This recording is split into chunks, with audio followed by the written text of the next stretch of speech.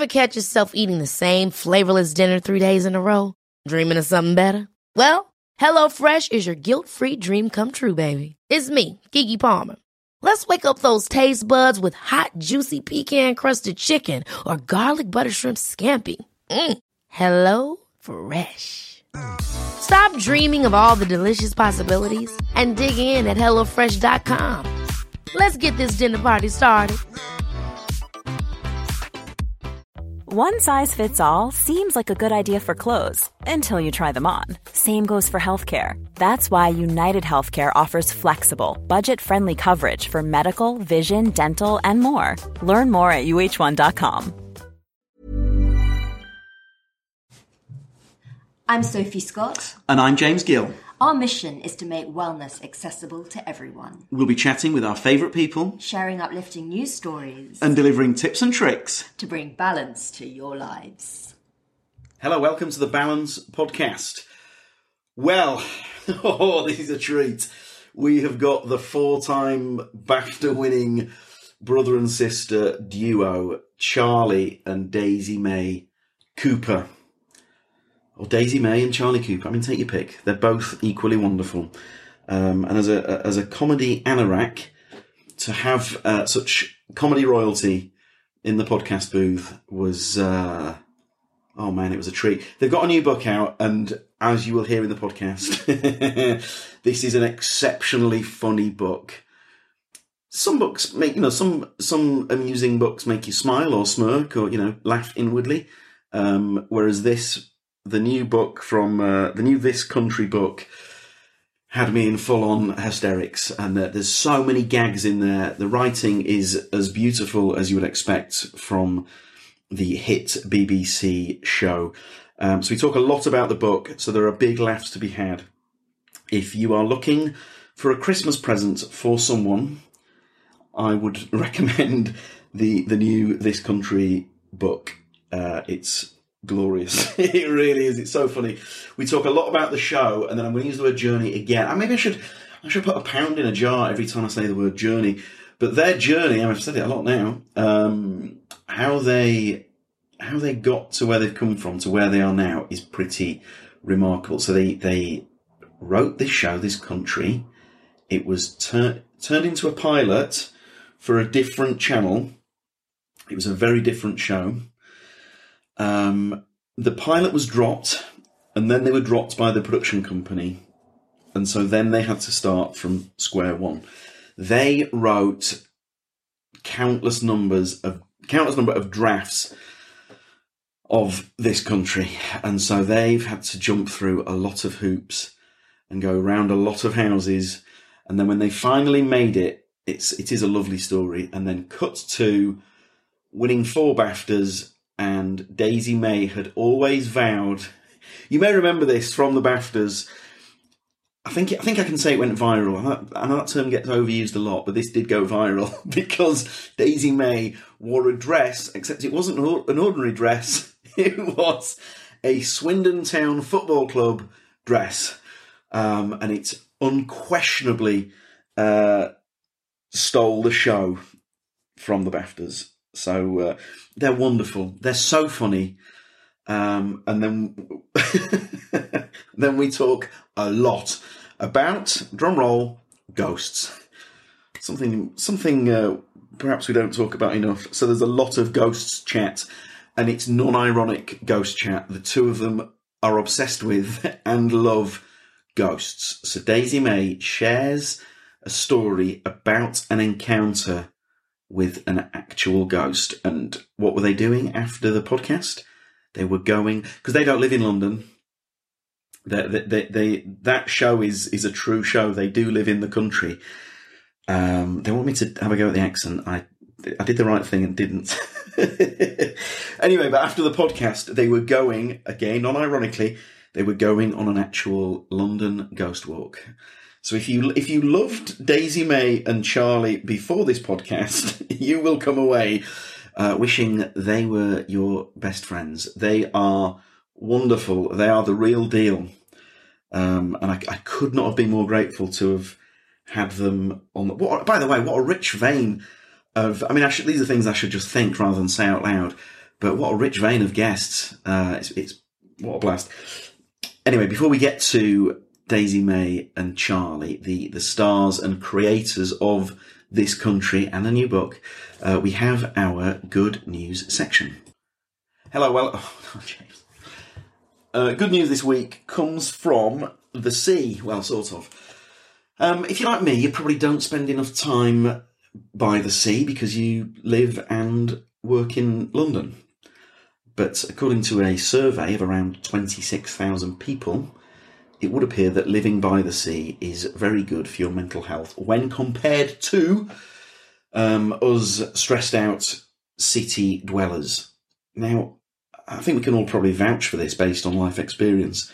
When I was a nipper, as a Yorkshireman, we would go to, with my grandparents and my sister, sharing way too much, we would go to Scarborough at least 3 times a year. If not for a day out, maybe for an overnighter, we'd go see someone like Ken Dodd. I'm not even joking. In concerts, not to, have a meal with him. I would have loved that. He probably wouldn't have paid. Sorry, that was topical in the late 80s. Anyway, where am I going with this? It has been proven that living by the sea is good for your mental health. There is a quote here. There's research done. This is from Dr. Matthew White, who's an environmental psychologist. This kind of research into blue health is vital to convincing governments to protect, create and encourage the use of coastal spaces.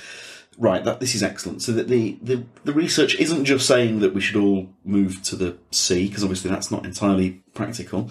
It's a lovely idea. Have you got a mate? I've got mates, plural in fact. I mean, about 3 who've moved.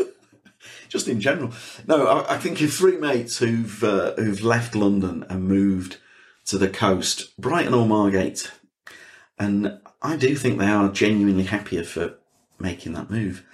Whether or not it's because they've left London, which I love, I've never trashed London. I love it a lot. But whether or not it's because they live by the sea or whether it's because they're not in London, maybe it's a combo of 2. But anyway, if you have thought about moving to the coast, there's probably a good reason. It's because it's probably good for your mental well-being. There is a little bit more on this story in today's Balance magazine, which is out now. I'll say a bit more at the end of this podcast.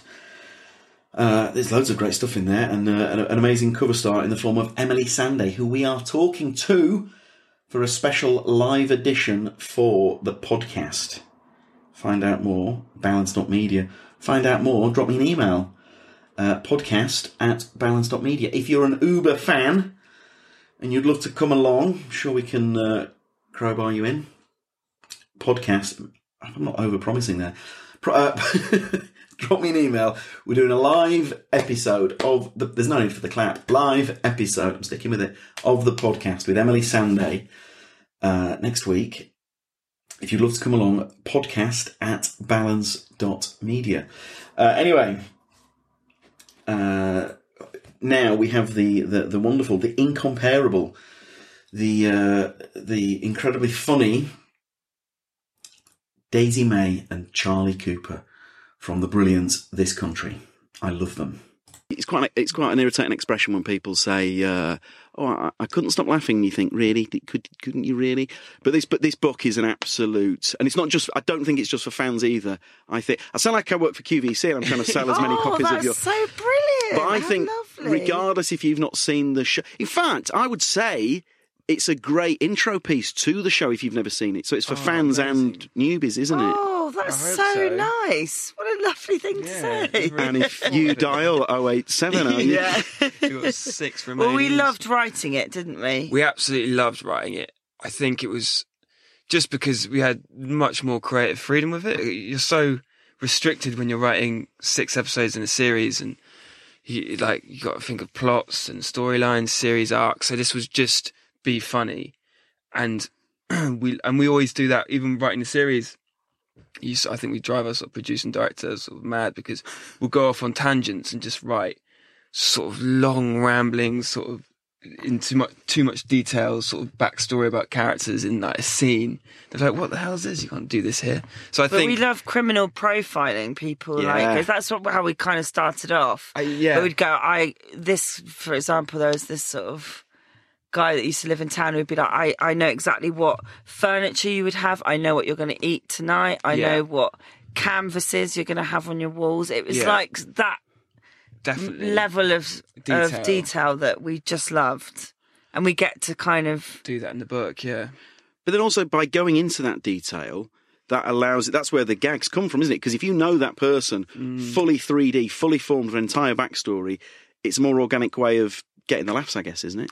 Totally, and they're fully formed characters, and they're not, two-dimensional. They're sort of, they have depth, and I think because they're all sort of based on, probably mixtures of people that we know, so it's sort of easy to do it in a way. You know how they're going to react in any situation. Or but doing Kerry's mum's autobiography was just like we could have done that. That could have gone on and on and on because we loved that writing so it, much, and all the stuff about how she and Martin got together because it's stuff that we would, if we were a fan of the show, which are we sort of? Yeah. we would want to know. We would want to know. We'd love to, see details, But we also love those kind of, they Take a Break magazines. Oh my God, where yes. It's like half man, half prawn, or I was abducted by UFO, and they go into like so much detail. I love how those are written, and we said we've got to do something like that, but with Kerry's mum. Yeah. I mean, another section that I could have happily read an entire book of is things that used to exist that no longer exist. Oh, that's lovely. But I mean, obviously you've written it for laughs, and mission accomplished because I was laughing hard. But there were things. I mean, this is so sad that I'm admitting this. But there were things on there where I was going, "Oh my God, yeah, what happened to the game that you used to play on Sky before?" Beehive Bedlam. Yes. I mean, well played, maestros. Oh my goodness. Where did you pull that from? Well, we used to play it we all were the time. addicted to it. That's all. You used to get so stressed out. You would smash up the remote control. Genuinely. So our remote control sellotaped. But it was always when you were really bored, waiting for The Simpsons to come on, that you'd just go, "Should we go on it?" Do you remember Fathom? That used to be on there as well. What was Fathom? Fathom was also a Sky game, but it was really hard. Was it underwater? It was underwater. Yeah. You had to sort of that not was touch good, the sides. But that was more frustrating, I thought. Yeah. But Beehive Bedlam was just the panic. And the music. And when you're running out of like a yellow flower and you've only got yellows in the top line. It's giving us all anxiety from such an early age. It is. There was a game on Channel 4 Text called, was it Bamboozle? Bamboozle, we used to play that. Yeah. Oh my goodness. My God. I'd get home from school and play Bamboozle. It was like a quiz, wasn't it? Yeah. Oh my, it was like press the red button for this, press the green button. And if you got one wrong, I think that was game over, red drive, wasn't it? Oh. I think of the time that I wasted doing things like that. But it was lovely to be reminded of.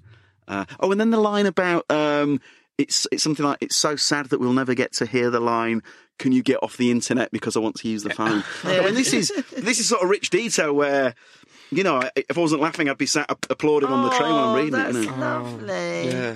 I also, I'll go into full QVC mode here. You talk about detail, but there are gags in this book in every nook and cranny. So even like there's a corner of a page where there's a gag about a pub quiz team, and anyone who makes a reference to my wife's promiscuity will be. Yeah. I mean, that's Village News. Yeah. What's on page? Yeah. I mean, it was just so. That's the thing.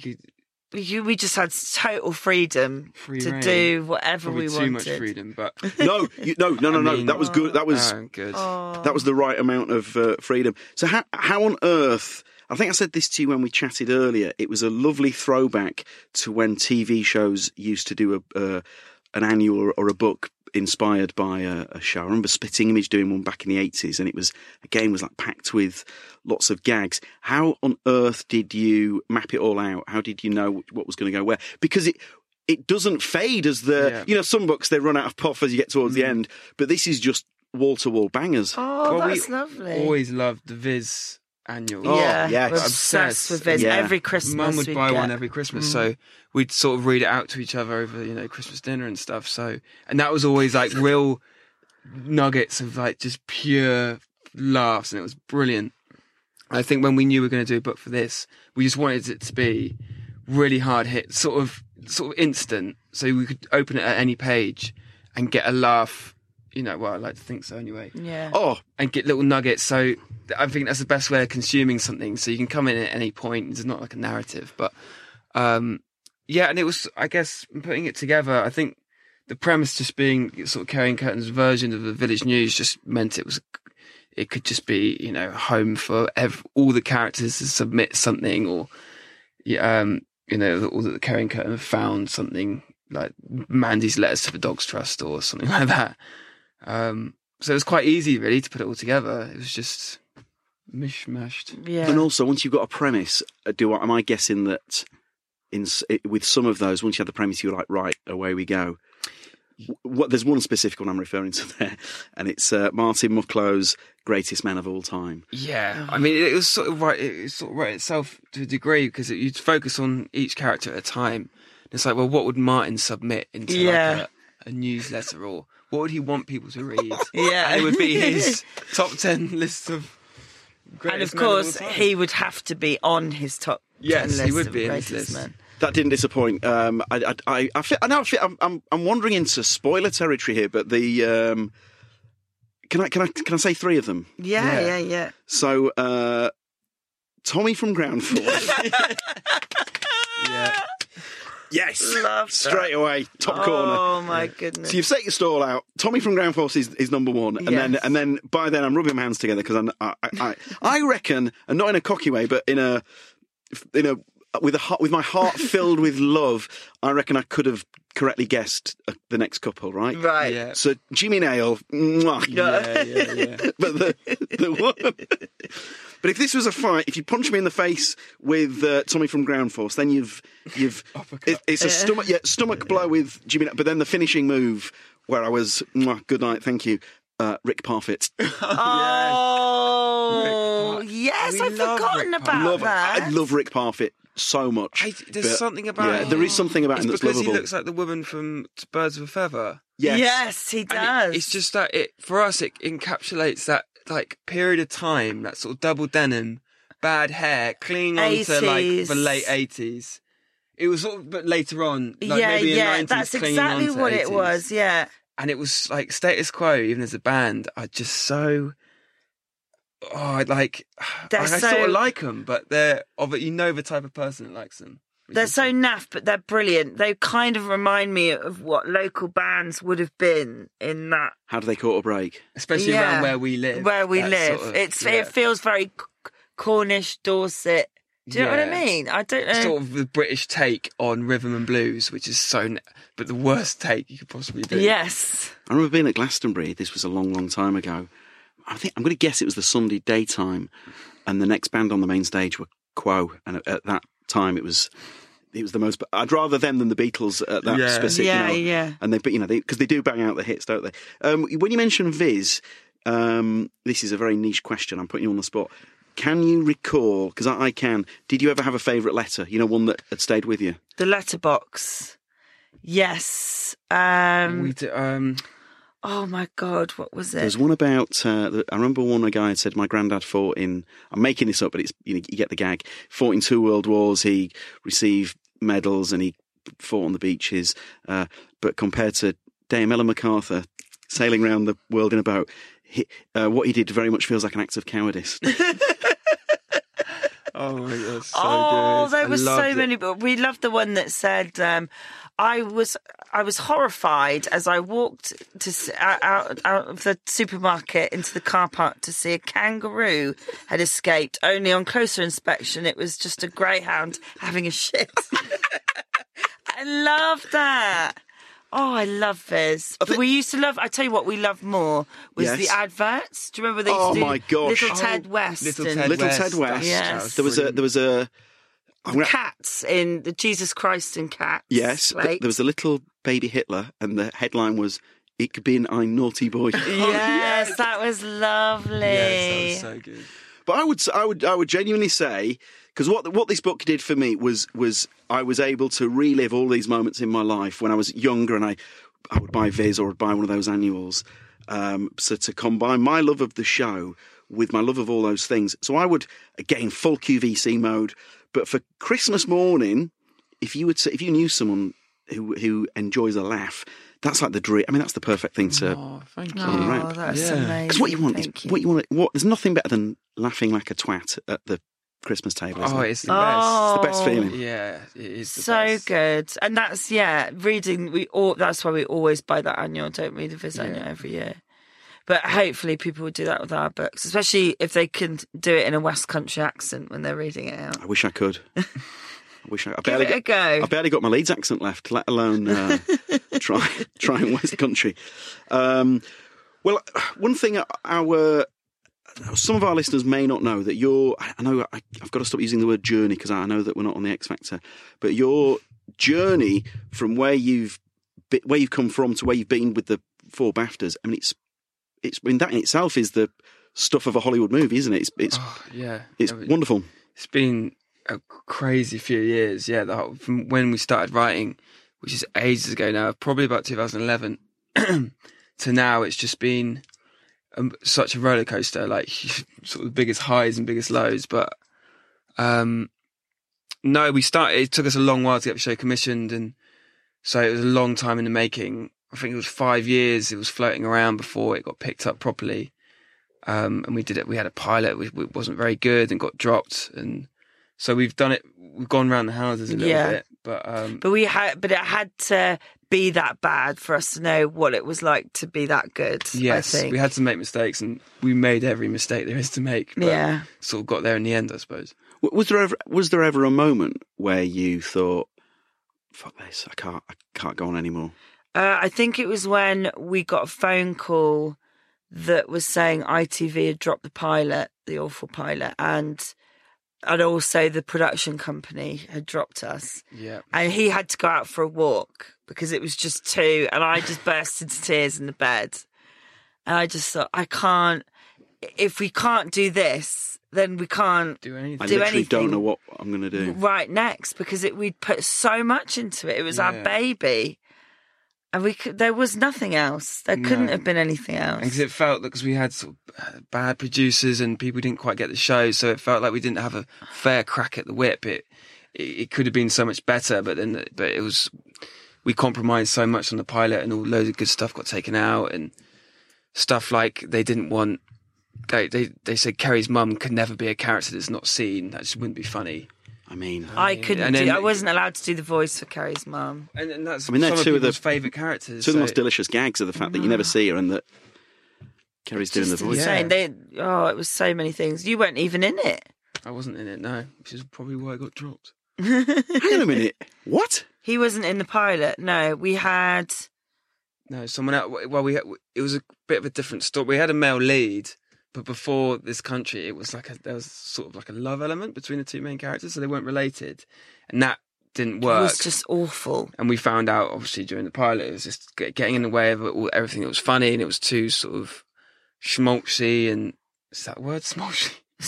And then, so when it got commissioned by BBC is when we basically said, we're just like, I think you were like, just say that you're going to be the male lead. I was like, really? I've never acted before. He's like, yeah, you can do it. And it was at a time when BBC Three was going online, so they commissioned lots of stuff, but you sort of got left alone. So no sort of big execs came in and said like, well, wait, hang on, this guy can't be in it because he's never acted before. So I sort of snuck through the back door without, when no one was watching. Oh, can you imagine if you'd not been in it? It would have been... I know, but it's like, it was a series of like happy coincidences that sort of enabled it to happen. It was sort of the perfect environment, and in any other, it so easily could have not have happened. Yeah. But it was like through years of reading out the scripts and doing the accent, and I was sort of gradually adopting that character anyway, so it was sort of naturally happening. There's nobody that could play it but you. Well, it's just, it's bizarre to think that, that we tried anyone else, but it was, well, that sounds a bit arrogant of me, but without making myself cry as if I'm Noel Edmonds on Noel's Christmas Presents here, but are you aware how inspiring your story is, given that you kept going, you had what was at one point the ultimate knockback, but you persevered, and then cut to the Baftas, and you know. Oh God, but it's crazy. And we always used to say, you always used to say, if we ever got invited to the Baftas for whatever reason, you'd always wear the Swindon dress. I always said that from even years, it's like 10 years ago, and it's like, that's amazing. To turn up that evening and actually do that was just the most, unbelievable. And our parents were there. It was just amazing. It was incredible. We just couldn't. The thing was though, like we just couldn't. I don't know why we didn't give up, and get normal jobs. It was meant, but we just couldn't, could we? Well, I think we always had belief that, that we had belief in ourselves and we had belief in the idea. So, it is just about perseverance. So what was the turning point then? How did you go from... Because, when the channel say no and the production company drop you, that's back to square one, isn't it? Yeah. So then what happened? What was the turning point there? Well, luckily I couldn't sleep that night. I'm not surprised. And my mind was going, and I said, right, we have to email Shane Allen, who's the head comedy commissioner. Well, we knew he had seen a taster tape of ours, like an early one that was more like This Country, and we knew that we found out that he had liked it. So we sort of I managed to get hold of his email that night, and good for you. Oh God, no, that's amazing. And we said, right, we've got to write this email, and we've got it. It has to be as funny as possible. And then I said, I was so desperate, and we put everything, and we said, look, I will dress up like the Karate Kid and hang outside your office every day until you speak to me, because you're like a Mr. Miyagi to me. And I was fully prepared to do. I would have slept outside. Well, you got the karate outfit from the charity shop. I did, and I was ready to do it. You'd have waxed on like a good one. He messaged back saying, "Don't do that. It's coming for a meeting." Yeah, so that was lucky, but we would have done anything. And then we went in for a meeting, and he pretty much commissioned the series straight away, and he was like, "Well, you don't." I was like, "You sure you don't want to do a pilot?" And he was like, "No, you've already done one. To do a series." And my God, he's incredible, and he's sort of old school in the fact that he sees potential and stuff, and he will just give you the opportunity because he knows he's got that intuition, and it's incredible, and he's done it with so many other people. He really is an angel. He's incredible, so we owe everything to him, really. And he doesn't. He's unlike. He really believes in comedy, doesn't he? Yeah, he lives and breathes it. Yeah, it's not just a job for him. Yeah. Is it fair to say it was a word? In many ways, the best kind of smash is the word of mouth smash. It felt that way. It's a word of mouth thing, wasn't it? Yeah, I think being online, being on BBC Three, we always said that. Sorry, the sound that you can hear is Daisy vaping. We've had guests taking heroin in here, so yeah. Are you kidding? I am kidding. Oh. What was I saying? Sorry, I just vaped. Yeah, what was I saying before that? Oh, can BBC... I vape again? Oh, word of mouth. Yeah, word of mouth. Yeah, Shall I vape again? Trigger it. Well, quickly. Can I quickly vape and then carry on? Do it now. God. The show being online, you think, God, is anyone ever going to find this? Is anyone going to watch it? So you do have to rely loads on word of mouth, and I think we knew that before as it was coming out and before it came out. But stuff like, being on like Facebook and Twitter, you can see how people find stuff, and I think that's the best way if it comes around organically, rather than being pushed in people's faces, because then people are more critical of it. And people love being the one that discovers something and takes it to their face. Say, "Oh my God, you have to watch this." Yeah, they have that ownership. Yeah. Everyone wants to be that guy, don't they? Yeah, totally. Yeah. Oh my God, that guy is a bit boring. You go, watch this. You got to watch this. You heard it here first. There's nothing takes the wind out of that guy's sails than you going, "I've already seen it." Yeah. It was Brian Gittins, the character actor Brian Gittins, David Earl. He recommended it to me. So as soon as it started, he loved David Earl. Yeah, he plays He does a lot of stuff with Ricky Gervais and writes a lot with Joe Wilkinson. Trying to think what you know from. Oh my God. He's a character actor. He's Brian Gittins. I know him. Brian Gittins is absolutely... I saw it was a short film, or it was like a... That's right. Yeah, it was just so funny, so different.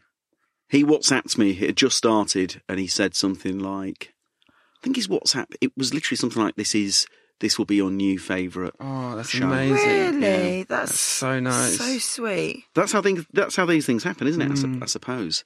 What was the moment?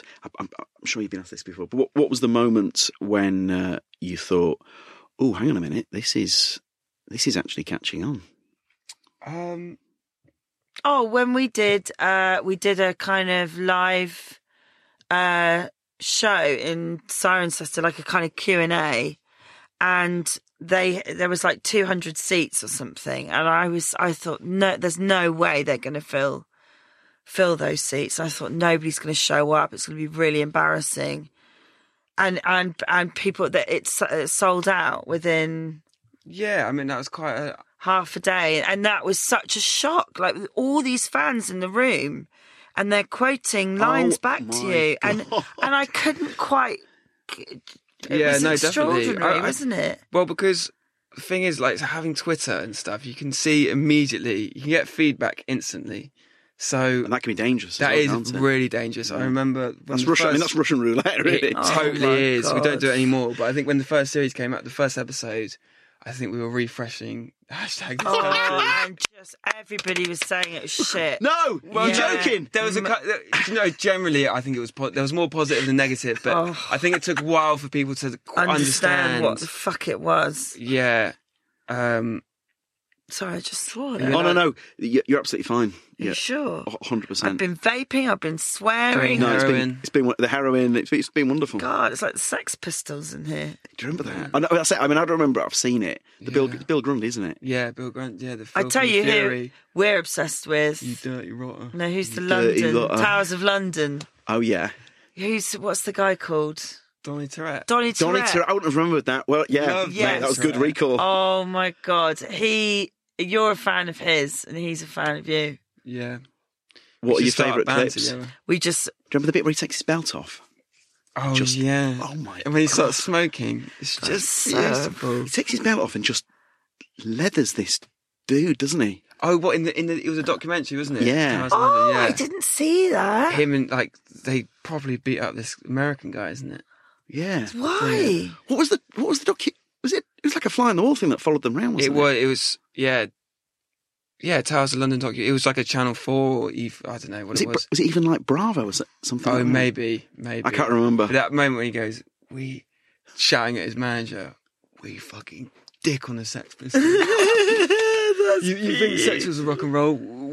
Yeah, it was so good. Oh, I love him. And then the Simon Amstel clip as well. Oh my God, that was brilliant. So you're smoking, you're buying shops, buying cigarettes you can legally buy in shops. Oh, but yeah, I mean that was big. I want to cross Donny Tourette though, so I better stop that one there. So then you jump cut to the Baftas. So the show becomes this word of mouth hit, but then it grows and grows, and the momentum and the love for the show to me felt just beautiful, so positive. There was a real following, loads of love for the show. And then the Baftas, could you talk us through that? What is that like first of all, what was it like when you found out you were nominated? Because I mean, that's life-changing, isn't it? Yeah, even being nominated was amazing. It felt like it wasn't real. It was bizarre. Jeremy Beadle prank. But you know what? It's weird, those things, because it is so surreal, and it all happens very quickly, and you don't have time for anything to sink in. Like even Jewelry isn't a gift you give just once. It's a way to remind your loved one of a beautiful moment every time they see it. Blue Nile can help you find the gift that says how you feel and says it beautifully, with expert guidance and a wide assortment of jewelry of the highest quality at the best price. Go to BlueNile.com and experience the convenience of shopping Blue Nile, the original online jeweler since 1999. That's BlueNile.com to find the perfect jewelry gift for any occasion. BlueNile.com. Hi, I'm Daniel, founder of Pretty Litter. Did you know cats tend to hide symptoms of sickness and pain? I learned this the hard way after losing my cat, Gingy. So I created Pretty Litter, a health monitoring litter that helps detect early signs of illness by changing colors, saving you money and potentially your cat's life. Pretty Litter is veterinarian developed, and it's the easiest way to keep tabs on your fur baby's health right at home. Go to prettylitter.com and use code ACAST for 20% off your first order and a free cat toy. Terms and conditions apply. See site for details. Hold up. What was that? Boring. No flavor. That was as bad as those leftovers you ate all week. Keke Palmer here, and it's time to say hello to something fresh and guilt-free. Hello Fresh. Jazz up dinner with pecan-crusted chicken or garlic butter shrimp scampi. Now that's music to my mouth. Hello Fresh. Let's get this dinner party started. Discover all the delicious possibilities at hellofresh.com. When your name's read out, and then and you're yeah, it didn't actually sink in for quite a while afterwards. Yeah. Because and you're looking around, it's just like, celebrity spotting all evening, just being like, oh, because it's insane. Oh my Like God, there's Sean Bean's over there drinking a whiskey.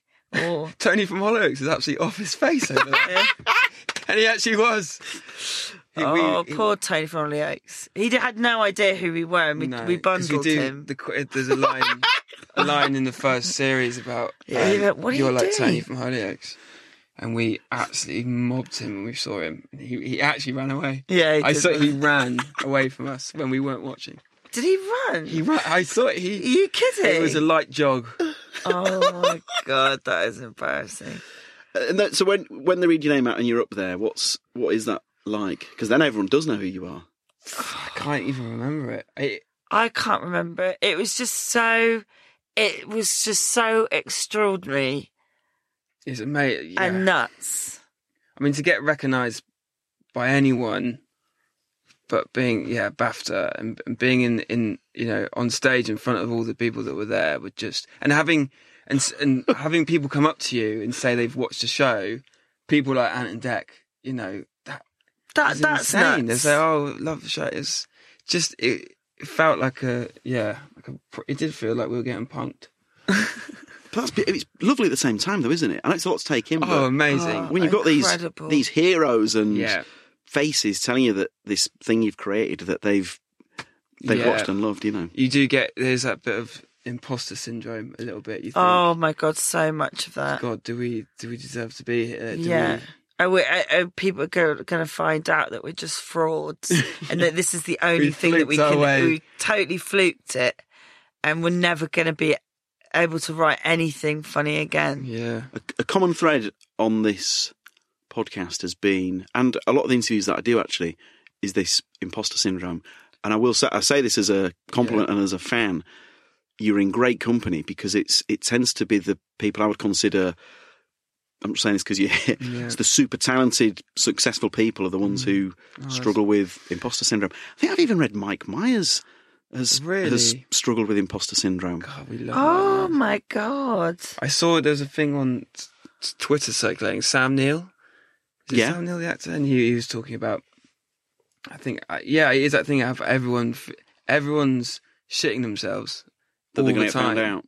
Yeah, in doing everything, and you don't realise. You think everyone else is together, but they're not. Everyone. It's like even like the morning after a night out, and you get the horrors of what you did. Yeah. Oh it's my God! Everyone gets that, and no one's thinking about anyone else. You're just thinking about yourself. So, unless you did something really bad, then everyone. I used to do something really bad.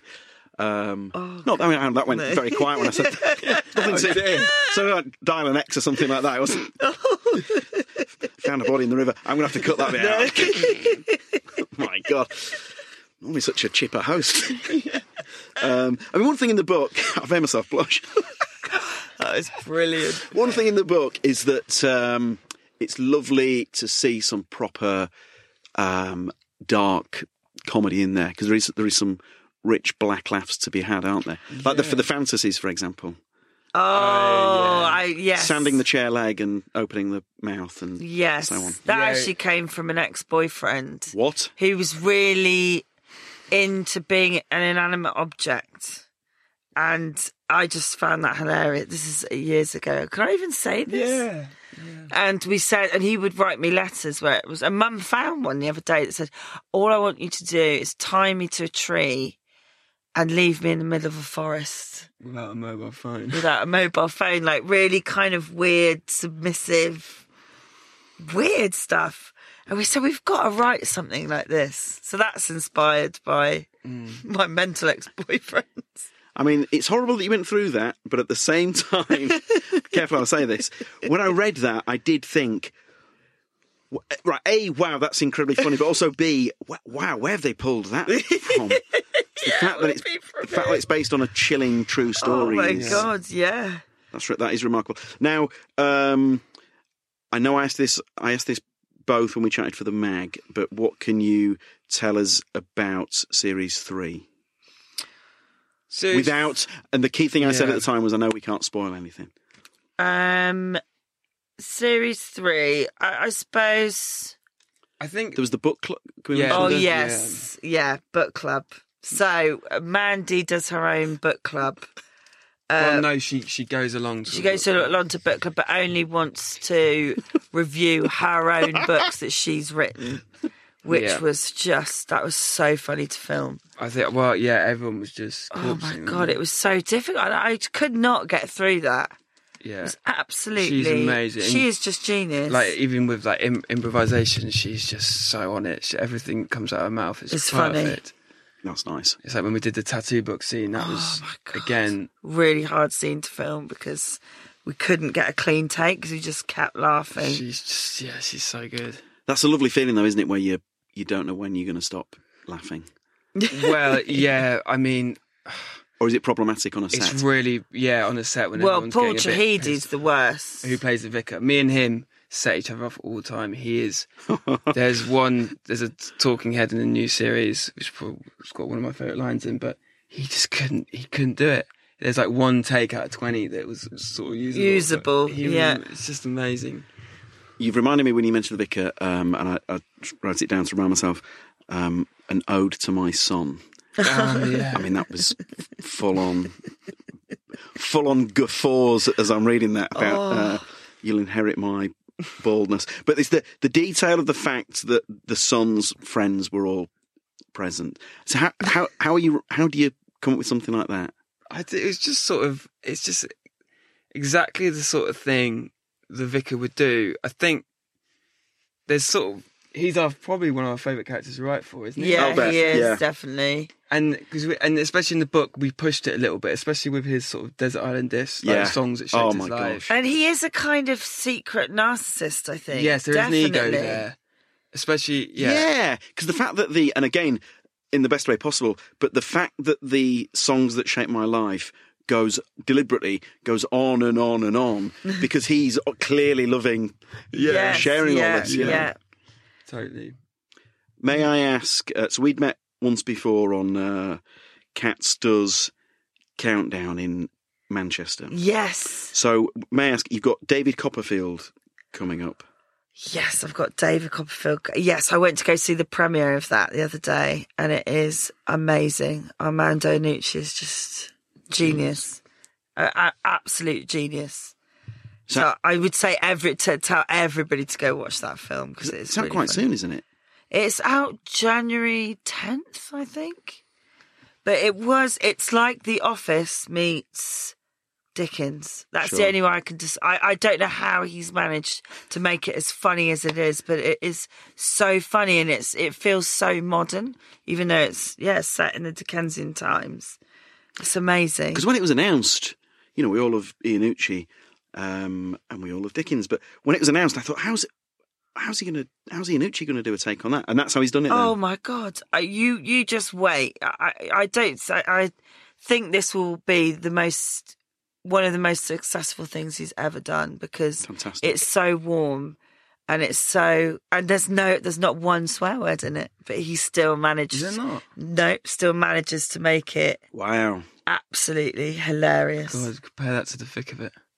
Compare that to the thick of it. I mean, that's and you've got astonishing show. Also, Peter Capaldi, talking thick of it, playing a really lovely character who like doesn't swear at all, but it is really, really funny. And then there's the sci-fi thing as well. You made me laugh. You always make me laugh, but you made me laugh very hard when you said something like, I think your exact words were, I can't do the voice because you'd reach over and punch me if I attempted it. But it's something like, the set burnt down, so fuck knows if there's going to be a second series. Oh, yeah. The set burnt down. Avenue 5. Avenue 5. So it was like, they're not sure, but they think it was like camera batteries that were left overnight to recharge. But, oh my God, it's like 8 million.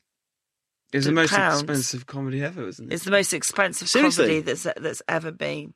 Now, one thing you both mentioned was how The Office had what lovers you were of The Office, and then I'd asked if you'd got the opportunity to speak with either of the two guys, Ricky Gervais or Stephen Merchant, and then you'd got a phone call from Stephen, yeah. So I'm going to be doing a show that he's written rather soon that's in Bristol, and it's something to do with his mum and dad worked with young, like sort of, well, not offenders, what are they called?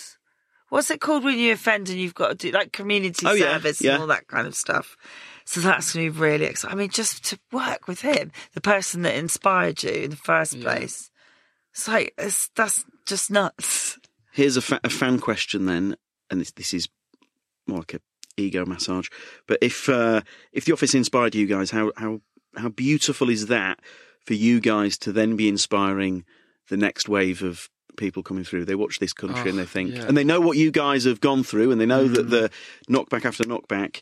But if you inspire someone to get that laptop open or get the pen and pad out, I mean, that's amazing. And they're desperate for writers, new voices, and like we always say, like the biggest advice we would give is, well, obviously never give up, but write what you know, because your story is just so and don't be worried that people interesting. won't get it, because I think it's so important. Stuff has its own voice and original voice. I think it's a good time for comedy now.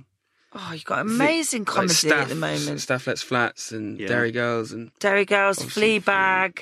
And they're all so specific, and they've got such their own voice, their own language I think that's the bet for comedy. That's the sort of key, really. And write for yourself. Don't write to make somebody else laugh. Write to make yourself laugh. Because I've heard someone from the BBC say, it was like some comedy seminar, and they said, I know that the public think that there are this is like almost word for word, there are drawers full at the BBC of these 10 out of 10 perfect scripts, and we've just not got around to reading them. And they said, no, it's not true. They're always on the lookout, aren't they, for the next good idea, Definitely. May I ask, when you're not I know we've all got to go, but when you're not writing and making comedy, what are you doing to step away from that world? We're obsessed with ghosts, so we watch ghost hunting documentaries. We're going to go on a ghost walk tonight, aren't we? Yeah. As soon as it's finished, paranormal. Anything paranormal, we're just obsessed with. I love this answer so much. Are you into ghosts? Well, do you remember Ghost Watch with Sarah Green and Mike Smith? Oh, is that when BBC all One. the thing and people thought it was real? People thought it was. I did a warm-up for Harry Hill a few months ago. Sarah Green was on the show, and in the middle of now I say it out loud, it feels dangerously unprofessional, but in the middle of the warm-up when there was a break, I said, Sarah, do you mind if I ask you about Ghost Watch? Guess what? She absolutely more than happy to. So she was chatting away. Oh my God. That many people thought it was real that Des Lynam live on Match of the Day had to say, can you all stop ringing in? Sarah is fine. Because everyone thought, do you remember she got pulled under the... Yeah, oh my God. Oh God, it was just a bizarre thing to do. I don't know why. What a brave commission, though. Yeah, really brave commission. Just mental. Absolutely. Do you know what? I want to go back and watch that again, because I have not seen that in years. Yeah. I think it's on, unless someone's taken it down, it has been on YouTube. Oh, has it? Oh, yeah. I have to see that. It was so well done. Because it was gradually, didn't it? Yeah. And there was a double twist. If you've not seen it, this is a spoiler, the twist, because at the end it turns out it was the girl rigging the whole thing, and even Sarah says to the girl something like, "Oh, you poor thing," and so you think, that's the end of that. I think Parky back in the studio even says, "Oh, the poor girl, and then it all goes absolutely nuts. And Sarah gets dragged under. Then Mike Smith back in the studio, Sarah, and then back in the studio, things like falling off the ceiling and stuff. Oh, that's so clever.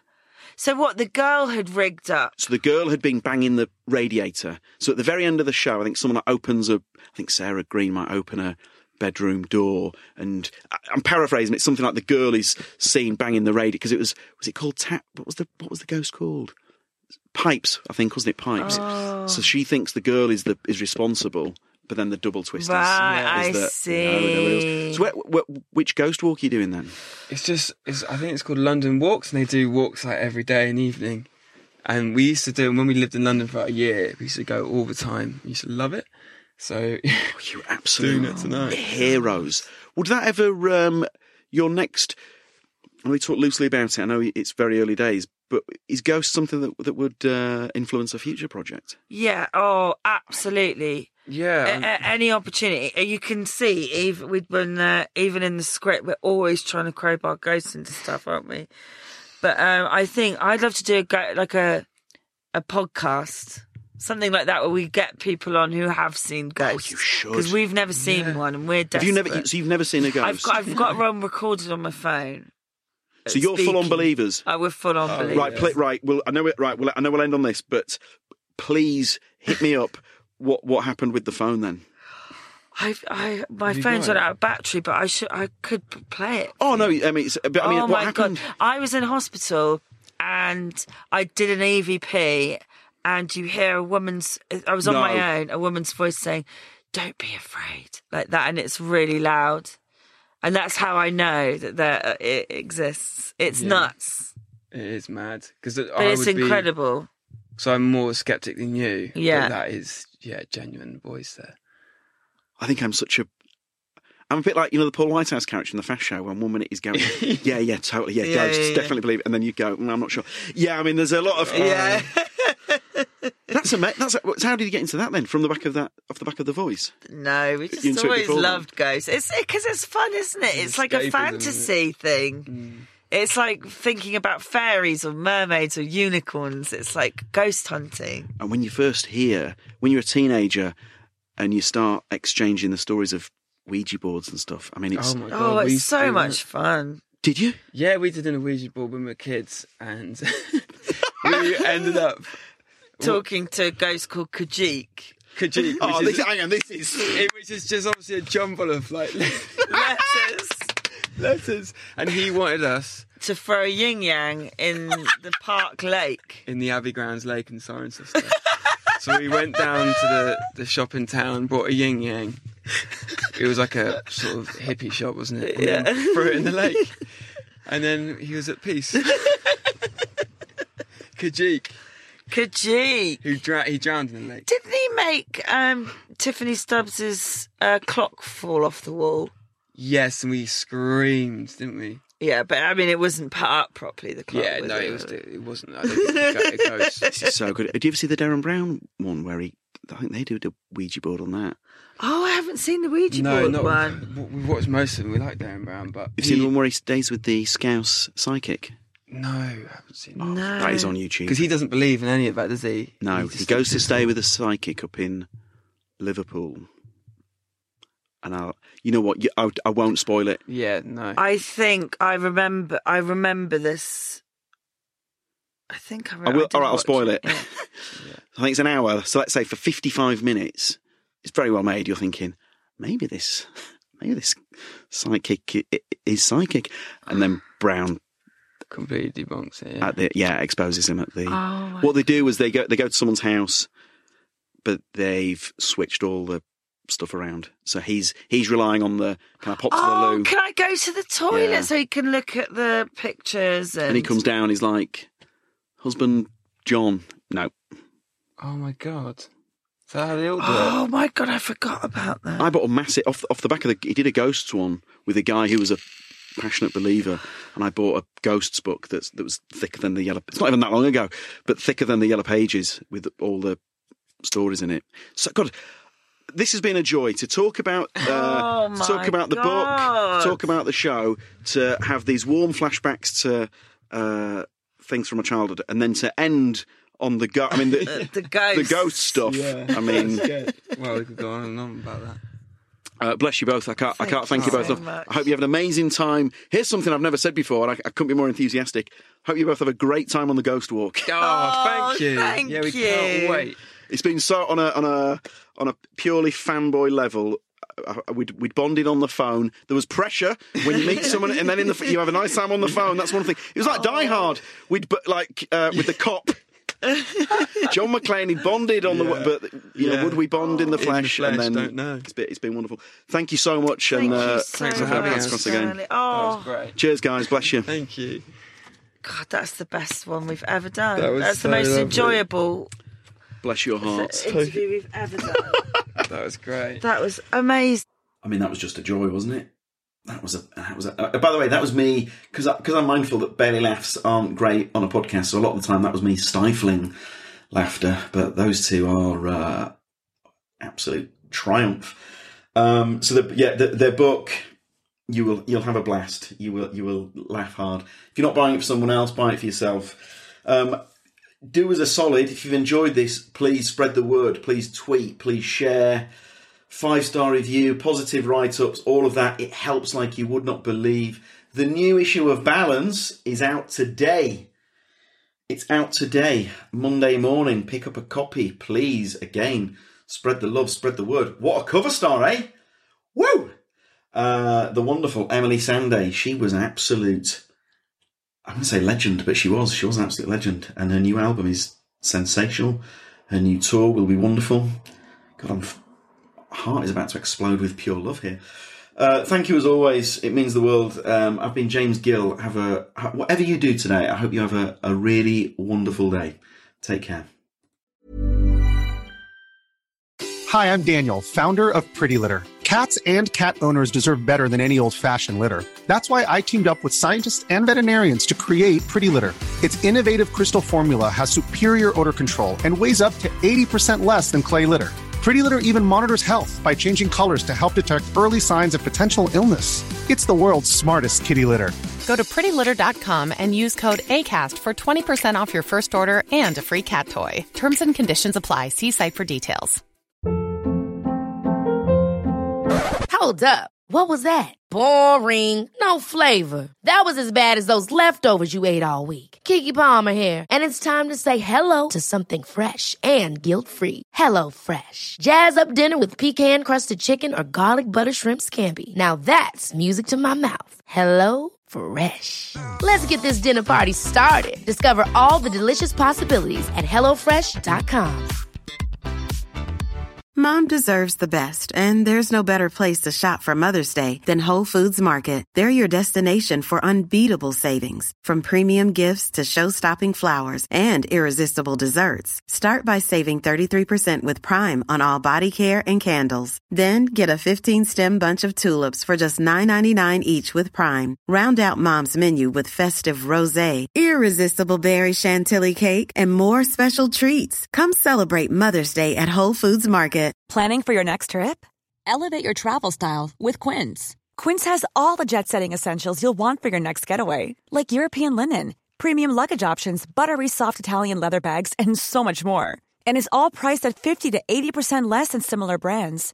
Plus, Quince only works with factories that use safe and ethical manufacturing practices.